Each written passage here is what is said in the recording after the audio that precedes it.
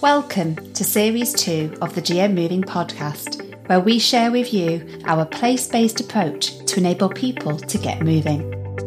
I'm Eve, Strategic Director at Greater Sport, leading, supporting and connecting GM Moving, Greater Manchester's movement for movement.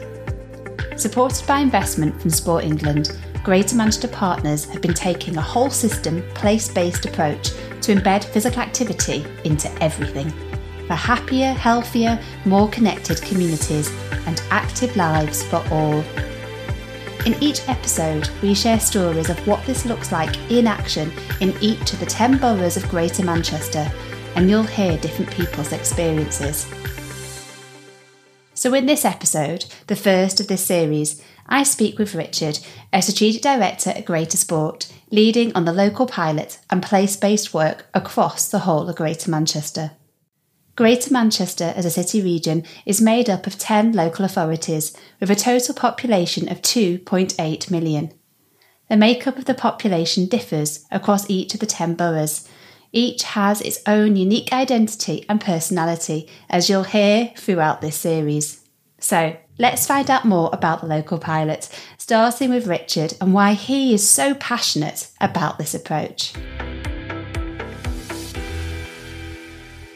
Let's dig in, Richard, to this conversation. We're sat here, aren't we? It's a gorgeous sunny day on Deansgate. We're in the Greater Manchester Chamber of Commerce, with these lovely big high ceilings, and we're in the communication room. So hopefully that bodes well for our conversation. So if you weren't in this room today and you were outside enjoying the sunshine, how would you be moving today? In terms of my activity levels, they're quite varied, and obviously they've changed over time. So, as a youngster, many decades ago, I was more into the athletics, and it's always been competitive sport for me. And that really hasn't changed. I've probably gone more into gyms, and that's just because I don't like the cold as much. So over the winter months, it's quite nice to be in a warm gym.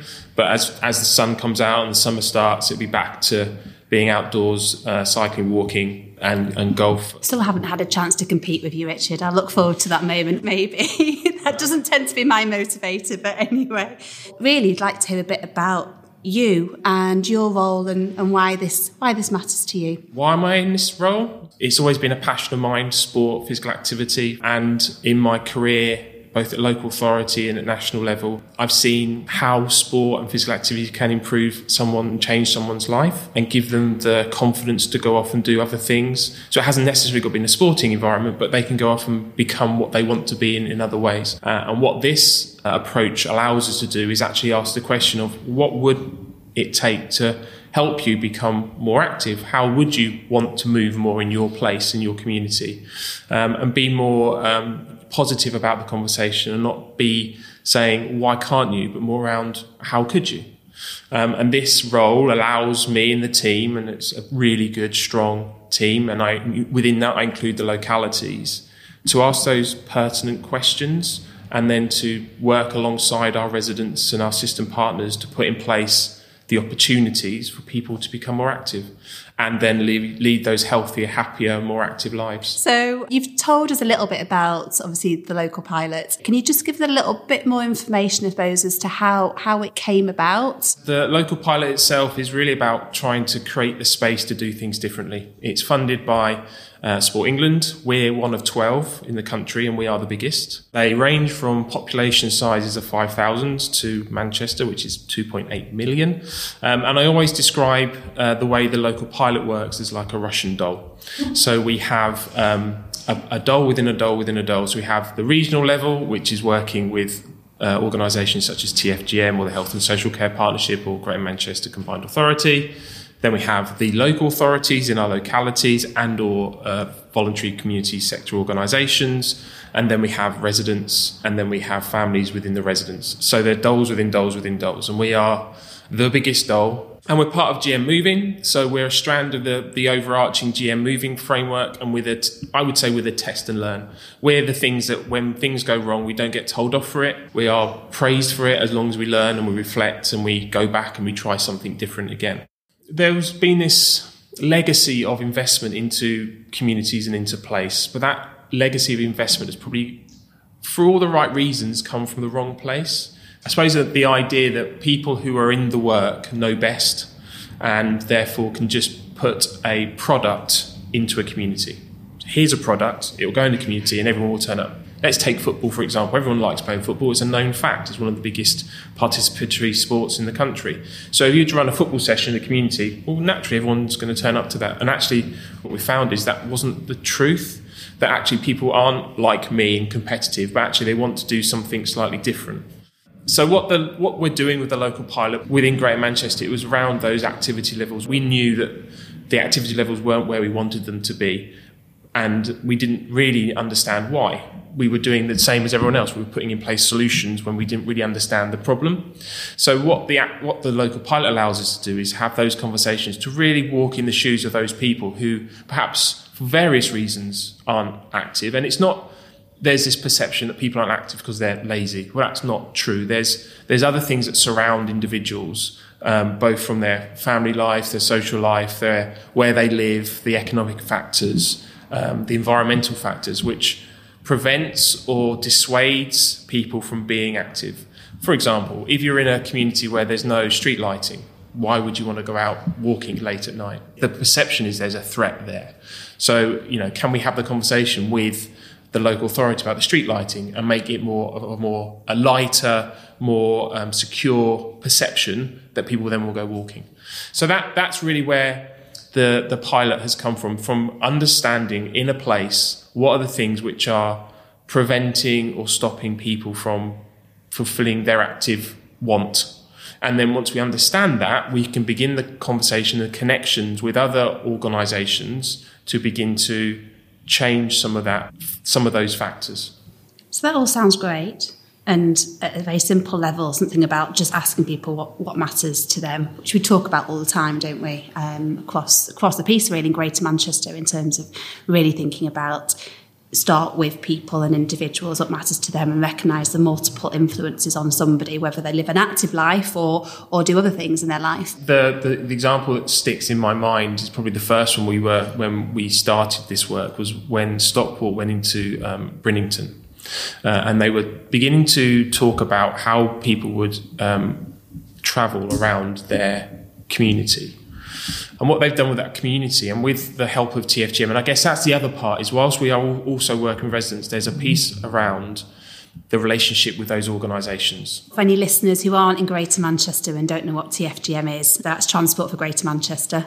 So whilst there's an approach and there's key principles within the pilot about how we work, we also want to try and work with our partners within the system and our stakeholders within the system to embed some of those principles of the way they work as well. And Brinnington was another really good example where TFGM worked with the residents to design maps of their place. And those maps were of things of interest to the residents, not things of interest to either Stockport Local Authority or to TFGM. And where we've got to now, and it's taken 2 years, but that's a really good use of 2 years. And as I said, we're about creating the space to do things differently, and 2 years is a great space. So people can quite clearly see what is in their local asset, i.e. the things that are of interest to them, and how they can navigate around them and how they can walk around them, and some of the safe places to walk. They're fully accessible. They've been owned and designed by the residents. And we're beginning to see those residents out on those streets, in those places, in those parks, walking around. It's a really small example, but it's that example which we can now utilise and use in other spaces across both Stockport and the other localities within Greater Manchester. So you referred to a number of key principles. Can you just talk about some of the other key principles that I guess guide you in the work? Now you're testing. They would be ensuring that we have the data and insight. So any decision or any route we take with the way we work has to be, we would like it to be informed by some data and insight. Whether that's hard data, i.e. the facts and figures from the Active Lives survey, for example, which is the Sport England National Survey for Physical Activity in Sport, or whether that's local insight from any surveys or conversations that are had by a local authority. We want it to be a conversation with residents that's positive. We would, in Greater Manchester, call that an asset-based conversation or a person-centred conversation. So you're not talking about what can't you do, you're talking more about what can you do, what do you want to do. We want it to be around have a really strong message behind that. So we've done a lot of work with an organisation called the Frameworks Institute, where we've looked at how we frame our conversations, how we frame our campaigns and messaging in and around Greater Manchester, and come up with like the 3 key messages that we'd want to talk about around that area. It's got to be felt by the local people, so it's got to have imagery, and we want to hardwire whatever we're doing. And by hardwire, that for me, that means we want it built into strategy and policy. So that notion of moving more is in a local strategy. It hasn't got to be a physical activity strategy. It hasn't got to be a sports strategy, but in those broader, wider strategies that are in place would be a fantastic positive for the work that we're doing. The big thing for us, the one which we were really striving to achieve, is to create this community of learning and sharing. So to be able to ensure that whatever is being learned in any locality, in any conversation, with any resident, with any organisation, both the good and the bad, and it's important to say that this hasn't always been a positive experience. And in fact, we've learned probably more from the things that haven't worked as we have from the things that have worked. How do we reflect on those things? Where do we share that information? And again, that's a real change to how things have been done previously. Previously, investment would have come with a load of key performance indicators. So it would have been, okay, we're going to give you some investment, but for that investment, how many people are going to be active? What's their postcode? We have been given the freedom. Sport England have allowed us the freedom to not have to do that. And that's been a big step forward from Sport England. And it's freed up the creativity in each individual place and in each individual working in this way to think, well, actually, if we don't need the KPI, it doesn't matter if 10 people or 20 people turn up. If one person turns up, at least we can talk to that one person, understand why they've turned up and what we can do moving forwards. I guess the first question is all those principles you described there, I'm sure everyone listening, no one would disagree. They sound great. Sound great on paper. Why wouldn't you want to do that? But putting them into practice is tricky. So what have you found the hardest? What have been the biggest challenges? I think the hardest thing, and it's something we were discussing actually this week, so we have a monthly forum with each and all of the localities. It's been around that community of learning, that reflective practice. We're trained both when we start in the career of sport for development, or sports development as it was, to monitor through KPIs. Some would say easy. When you remove that comfort blanket of KPIs, you get into a space of, so how do we know we're doing a good job? What we've been asking for is around understand the why and the how. And that takes a lot of thought and takes a lot of time. And as the local pilot, we've almost described what we've created thus far as a bubble. So those within the bubble of the local pilot can talk the local pilot language, and they can feel comfortable in the space where we can talk about the why and the how. But as you leave that bubble and you go back into your organisation, and you know that we're not immune from it ourselves, you almost fall back into a pattern of, where's the numbers? How do I know this is working? And that's been the biggest challenge, and it continues to be a challenge because we're having to change not only the mindset of the people in the bubble, but we're having to think about how do we support them when they're back into their, I suppose, home organisations, and when they're speaking to potential board members or trustees or council members about this work, what are the things that they can be saying which resonate but doesn't move away from the principles of that community learning, of that reflective practice. I think the other one that I'd probably point to is just the engagement and getting people to think that this isn't a programme or project.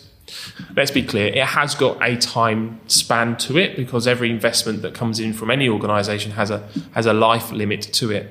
But actually thinking about this is, we want this to continue beyond, so therefore the approach has to be hardwired. And for it to be hardwired, we need the buy-in and support of our strategic leaders in an organisation, whether it be the chief exec or a strategic director. We need the trustees to understand why we're doing what we're doing. And just trying to tell the story of the local pilot isn't easy when you haven't got those big, showy activities, but you've got incremental change. So it's trying to tell the story of incremental change that leads to a big impact. And it feels like a common theme, doesn't it, across the whole of, I'd say, of change, really, and reform in Greater Manchester around measurement and around the need and space for that reflection and that being really valued, and to tell those stories and that narrative. And I guess I hear those same conversations in other rooms where it's not about moving, it's about other aspects of how do you enable people to live a good life in Greater Manchester, and recognising that we're working in this really complex system and we've got these really wicked problems that we're addressing, and that those old ways of setting a KPI, having a programme or project that just parachutes into a place, doesn't work. It's shown not to work. So there's real opportunity for this shared learning, which I know you're leading on across, both in terms of GM moving across GM and within place. I think how it's helped other aspects as well of our work. The principle around data and insight can be paralysing, especially when you're in a test and learn space. So you need to have that space from your strategic lead or your strategic director or your line manager to say, it's fine, go and test. So again, part of my role and part of the team's role is to support the leads and the localities and the residents, just to be a bit braver in pushing the envelope and the dial in terms of the test and learn. So really going, well, we know what we know this is going to work. We know this is what the residents want. Let's do it. Let's just go with it. And again, it's been a bit like Brewster's Millions with the that's a 80s reference for those that are listening. With the investment, because historically investment would just go a whole scattergun of activity. Well, because we're being a bit more forensic, I guess, in the conversation, that investment has been a bit of a millstone around some necks, but we don't want to spend it. And it's been really interesting to see how that's been utilised in different places, and what challenges the investment itself has brought to conversation and relationships. So the phrase sort of hold your nerve and having that courage, I know, comes up a lot. And, you know, I guess what I've seen as part of your role has been that sort of protector, really, and illuminator, which we talk about in really helping to share, as you say, in simple terms, the stats and the stories, the names and the numbers. Yeah, it depends on the audience. So there are people, there's head, heart, hands is how we would describe it. And we know there's people in and around Greater Manchester in organisations that we want to talk to who always want the stats first. So we need to have that information. That's really important. But the information on its own doesn't provide any sort of the heart, the story, the impact on a resident or on a family or on a community or on a neighbourhood. And equally, without the data, there's no context to why we're doing what we're doing. So we work really hard with our marketing and comms team, our data and insight team, to make sure that we've got a good balance of all of that. That then is backed up with our evaluation, because that then allows us to reflect on the way we've worked and to channel the good and the bad back into the thinking going forwards. One of the key kind of enablers as such that's come out of this has been that need to involve local people and grow local assets. And coming back to the point you make about comms, you know, the importance of then imagery that is relevant to people, that resonates to people, that's about me. And that's all been particularly key, hasn't it, as we're now really focused on how we address those inequalities that we know then drive inactivity for certain people in certain communities. We always had 3 key audiences within the local pilot. So from the very beginning, we identified that children and young people aged 5 to 18 outside of school was a key audience. We identified people with long-term health conditions aged 40 to 60 was a key audience. And we identified that people at risk of worklessness or out of work were a key audience. So when we initially started the approach, those were the areas we focused on. And not surprisingly, where the localities then focused their efforts and their time in their neighbourhoods, all the data was leading them to those areas where there was low educational attainment, high cultural diversity, low income. So naturally, the work that we've been doing and continue to do will be in those areas where there is significant inequality in terms of, and it's not inequality that I would say, yes, they're inactive, but there's other things, social inequalities, which are leading to inactivity. So all the way through, we have been focused in on those spaces and those residents and those communities. Actually, again, it comes down to language. You know, we started with saying areas of deprivation, but those people living in those areas don't see it as deprived. They see it as their home. They see it as their community. So again, it's the language we use with residents to engage and to talk. If you look at what's happened in Manchester, they did a session with British Cycling to get more Muslim women cycling. And the way they did that is they actually worked with British Cycling to change the way the course was run. And I think that was really important. They took the feedback from the women to say, well, we don't want to do an 8-hour course and we don't feel confident doing it in this way. And they changed the course and now we've got more women coming through. And I think what we're seeing with particularly with the social inclusion and inequality piece is there are facets of the work where we can now draw some real good conclusions and learning that's being shared across all the other localities.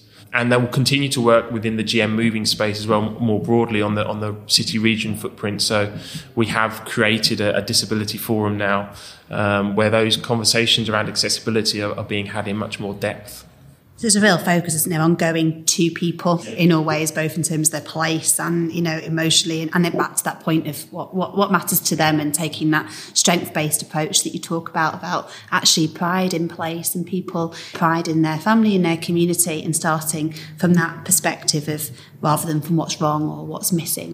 So we've heard a bit about the challenges. Mm-hmm. I guess has there been a particular highlight in the last couple of years? Anything particularly you'd want to illuminate that's, really brought you joy in the work? The way that the work happens, I don't think that I could point to one thing. I think there's been an accumulation of lots of little things which have shown that this approach is moving in the right direction.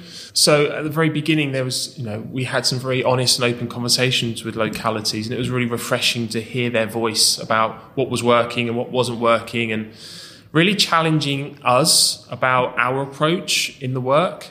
And I guess, why would that be a positive? Well, because we've given them the freedom to do that, whereas previously it'd be much more top-down. It would be, no, you will do it this way, and this is the way you're going to do it, and this is how it's going to work. But actually we said to them, well, no, if this is going to be a true open friend relationship that we want to create here with you, a trusting relationship, then we want to hear the good and the bad. And they weren't scared to tell us the bad, which was refreshing. Every time we do what we call the 6-month reflection sessions. So we get all the localities in a room and they talk about their stories of change and the successes they've had. Those are always the best times for us to listen and to hear. But just to hear about how their stories have changed, how they're articulating their understanding of what's happening in their place, their increased knowledge about their residents.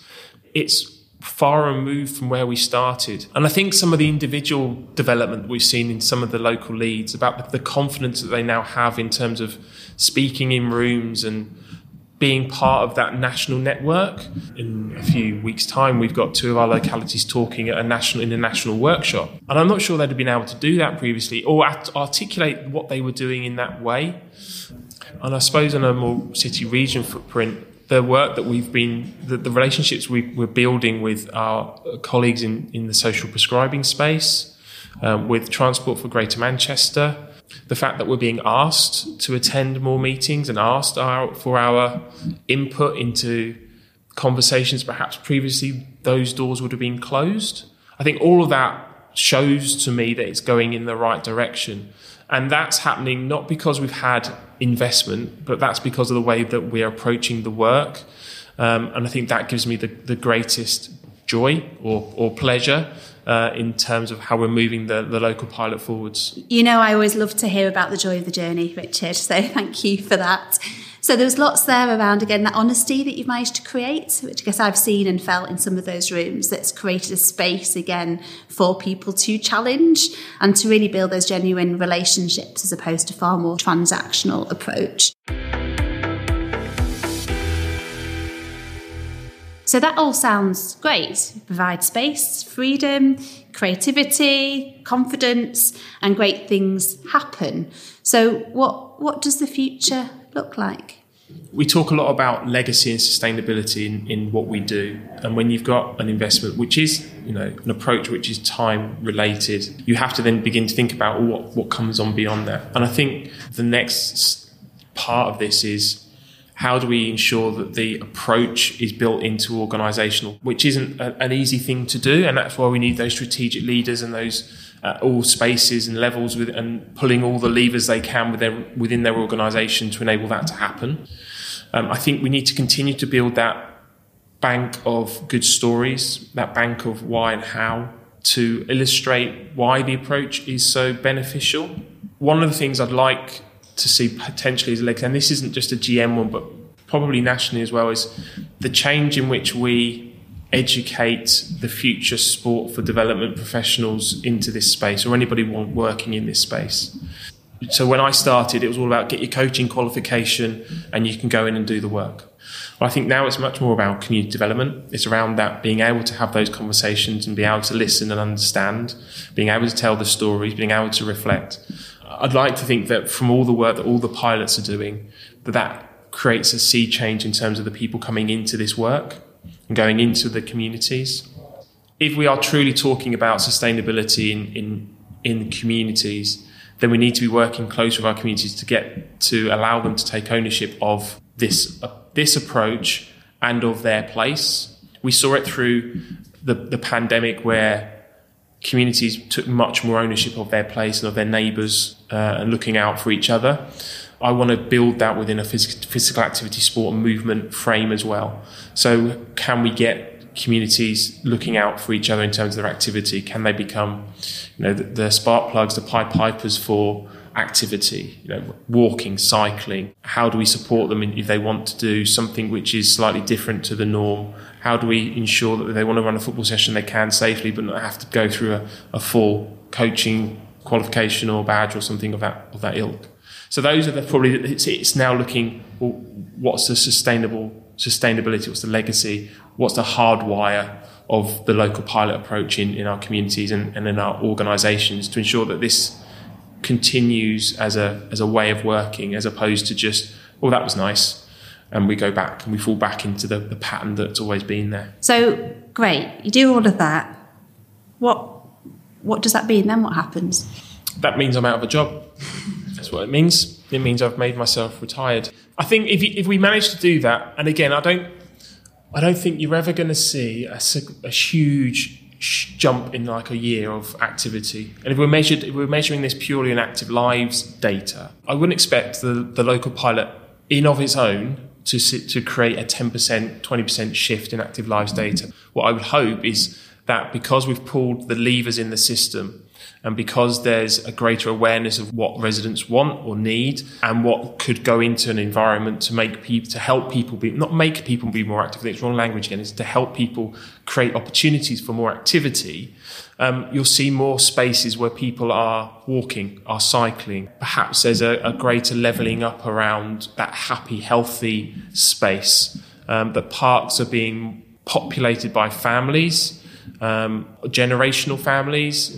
We often see tennis courts empty until Wimbledon, and then for 2 weeks of Wimbledon they're packed and then they're empty again. But actually, can we create the spaces where it's the norm just to go and do something, whatever that might be? So I think that's what I want to see. Those new spaces designed in a way that enable people to be active, that they don't have narrow paths, that it's not just the car is king. I'd want to see it go. So on a sunny day, as we have today in Manchester, there are more people active. There are more people outside, walking meetings, having conversations, not being indoors because they feel they can't or haven't got the confidence to be outside. There has to be a balance. We can't just be evangelical about this, I don't think.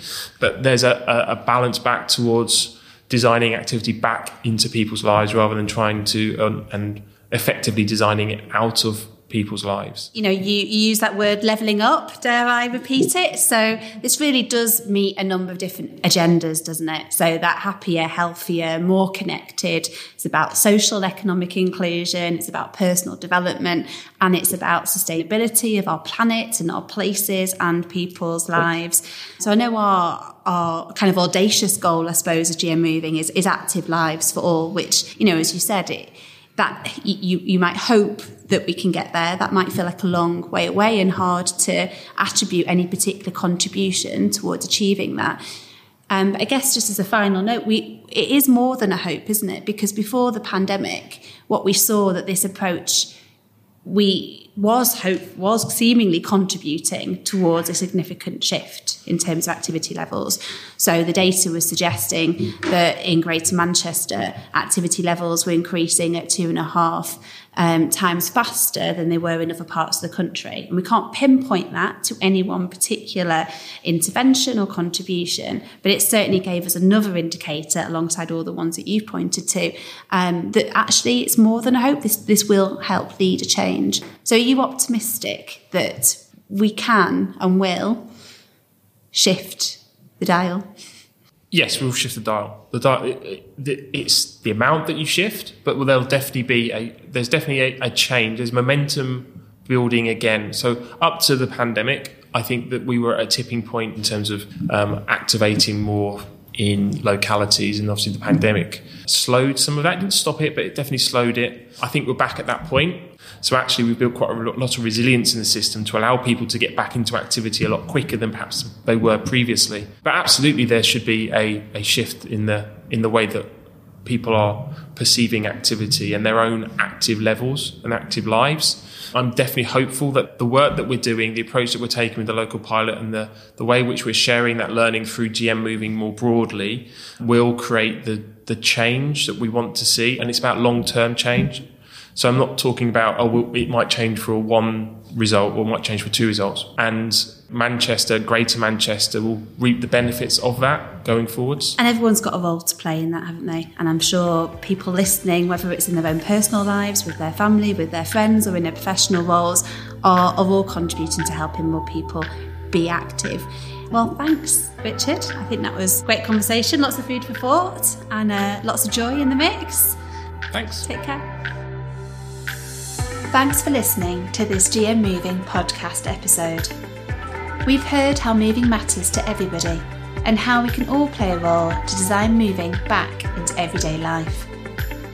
Now, we'd love to hear how you keep moving and the ways you are supporting others to live an active life. You can contact us on our socials. We're on Facebook and Twitter. Just search Greater Sport and don't forget the hashtag GM Moving in Action. Please do share this episode with people and organisations who will find it useful. And join the movement for movement. A big thank you to everyone who's investing in this work and playing their part to test, to learn and to make this happen. This series is a Mike Media production.